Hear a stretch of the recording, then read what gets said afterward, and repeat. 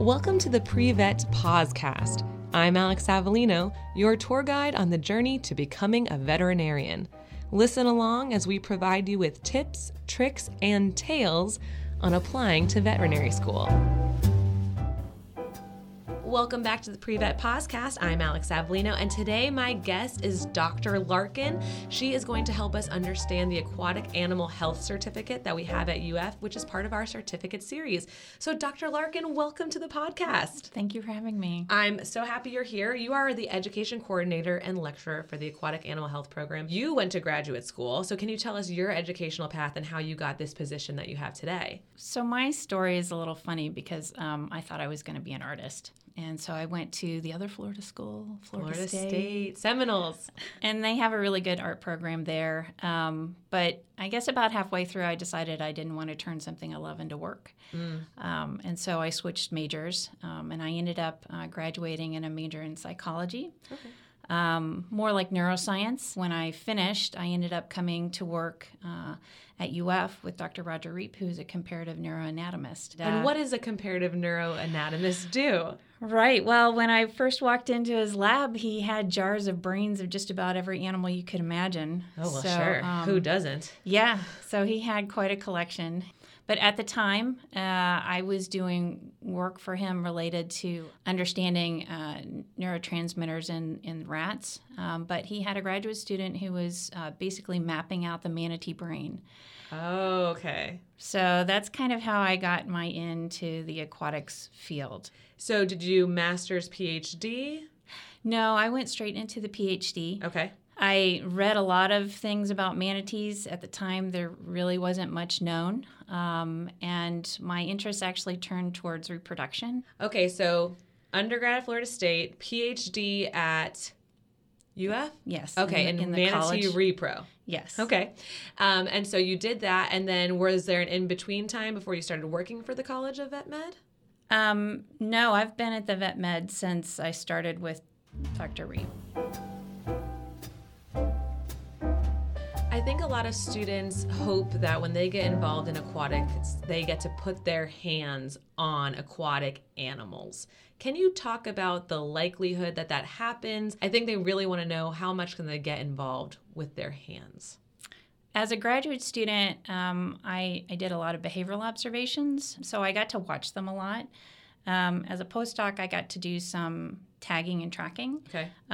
So I did get to do some hands-on stuff. Mm-hmm. In reality, no, you're not putting hands on marine mammals. Even if you go through the DVM route, yeah, we're going to talk a lot about it. You're going to get to see a lot of stuff. Mm-hmm. But no, you're not going to be putting hands on marine mammals either. Okay. It's not until you're an intern or a resident that you're likely to get your hands on a marine mammal. Right. And part of that is just because there are so many permits involved, and it's not a trivial matter to interact with marine mammals, whether you're in a managed setting or in the wild. Sure. So, but if you're interested in sea turtles, there's maybe more likelihood. If you're interested in fish and invertebrates, there's definitely a lot of opportunities to do hands-on. So there's a big range, and we generally encourage our students to be broad in their interests because there are very few jobs where you're just doing anything with marine mammals. Right. Even if you get that dream job at SeaWorld, Yeah. You need to handle all the animals. Okay. So yeah, I think it's really important for us to focus on the realities because I get quite a few students who say, I only want to work with dolphins. And I just feel like that's not very realistic for them. So what we would tell that student is you're going to learn how to treat many animals. You probably won't be getting your hands on that many during the DVM. That will come later in your internship and residency, which we've talked about on previous episodes. And then they just need to be realistic that it is a small field. Yes. Let's dive in. Get it, guys? Aquatics. Let's dive into the actual Aquatic Animal Health Certificate that UF offers. What courses do students take to get the certificate? Right. So the core courses that are required are CVET, which is a very popular course, Diseases of Warm Water Fish, which is an online course that's offered during the summer months. We have Topics in Aquatic Animal Health, which is a face-to-face class. The idea is to teach students how to critically evaluate the reading material and journal articles, because when working with endangered species, you have to really be able to critically evaluate some of the information that you're reading. You can't just sort of take things at face value. Okay. And then students can have a choice between doing a research project or participating in externships. Most of the students do externships because, of course, that's where you get to go out to the different facilities and participate in casework, and then you can actually get some hands-on opportunities.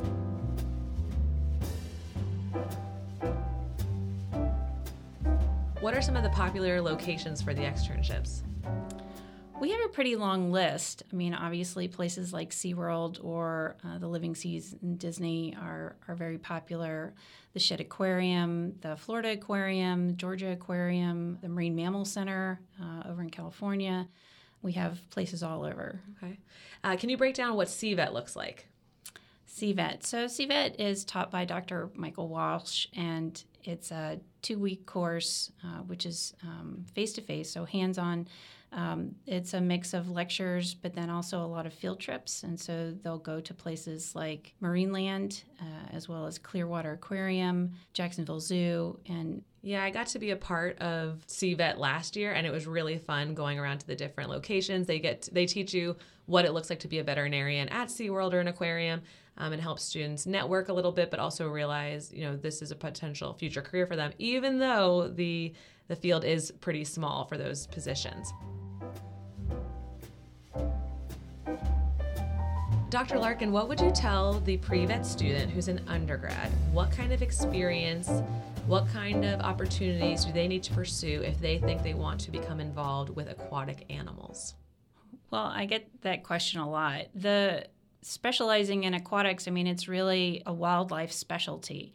And so specializing in veterinary medicine is really something you do way down the road. So if you want to take time to volunteer under a veterinarian and they're doing stuff related to aquatics, that all is getting you to the place where you want to be. Yeah. There are certainly some places where it's easier to work under a veterinarian. Anything related to fisheries, there's a lot of opportunities there that are growing. Mm-hmm. So in aquatics, that's one of the fields where there are greater and greater opportunities, whereas the number of zoo vet or aquarium vet opportunities, yes, they're there, but that's not necessarily a growing industry. Mm-hmm. For those students that I brought up earlier, the ones who say, I only want to work with dolphins, is potentially a PhD program more suitable for those students? Because you got to focus mostly on manatees. Right. So professional school is very different. It's very prescriptive. So there are fixed courses that you need to take in order to get in. Once you get in, there are fixed core courses that you need to take. You have some choices in your electives and tracks that you can take. In a graduate program, it's much more unique, and students can pursue interests specific to them, assuming that there's a mentor in a lab that is doing something that they find of interest and is able to take them in. So we have students who are working on reproduction in manatees. We've had students looking at nutrition in manatees and dolphins. We currently have some students looking at the microbiome of a variety of different marine mammals. We've also been doing health assessments and trying to determine the difference between healthy and unhealthy sea urchins. So everything Lots from of variety. Yeah, fish and invertebrates, marine mammals, sea turtles, all kinds of variety.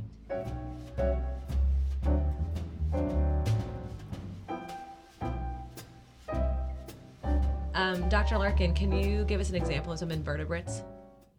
Oh, right. So corals, there's a lot going on with corals now with climate change, with warmer temperatures, and with ocean acidification. Ocean acidification is going to impact all kinds of shellfish as well. It's going to limit their ability to actually create those shells. Being aware of those kinds of impacts. And I think one of the unique benefits of having a DVM degree in aquatics is that you get a better sense of how diseases and impacts, health impacts, can transfer from one species to another, regardless of whether that's corals to fish, or fish to people, or people back to the environment. So that One Health aspect, that comparative medicine, that comparative training that you end up having is very helpful. Okay, good. So that's definitely something for you who are interested in getting involved in aquatics, that it's beyond the animal. It's how is it affecting the people and the environment as well.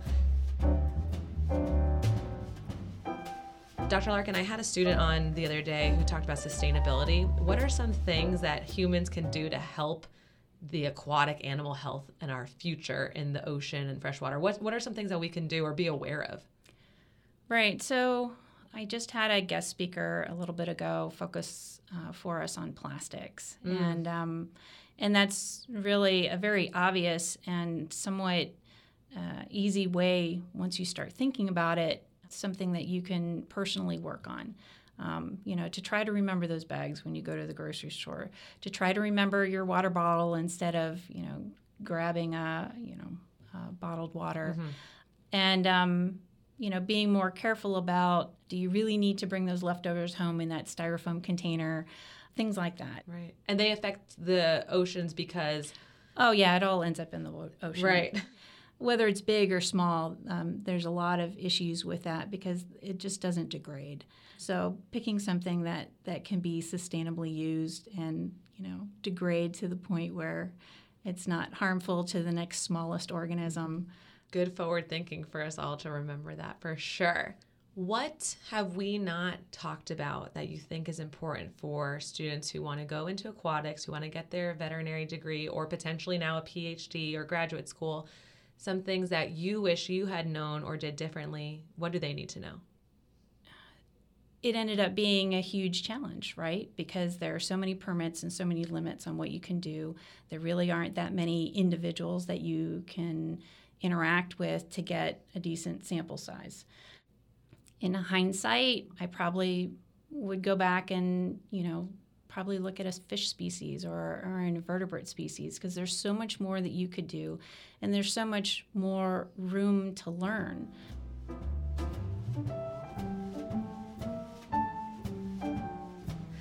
Well, I want to thank Dr. Larkin for being here today and giving us a better understanding of not only the UF Aquatic Animal Health Certificate, but what students can do to get involved in aquatics and their future career options. I'm Alex Avellino, and we'll talk to you soon.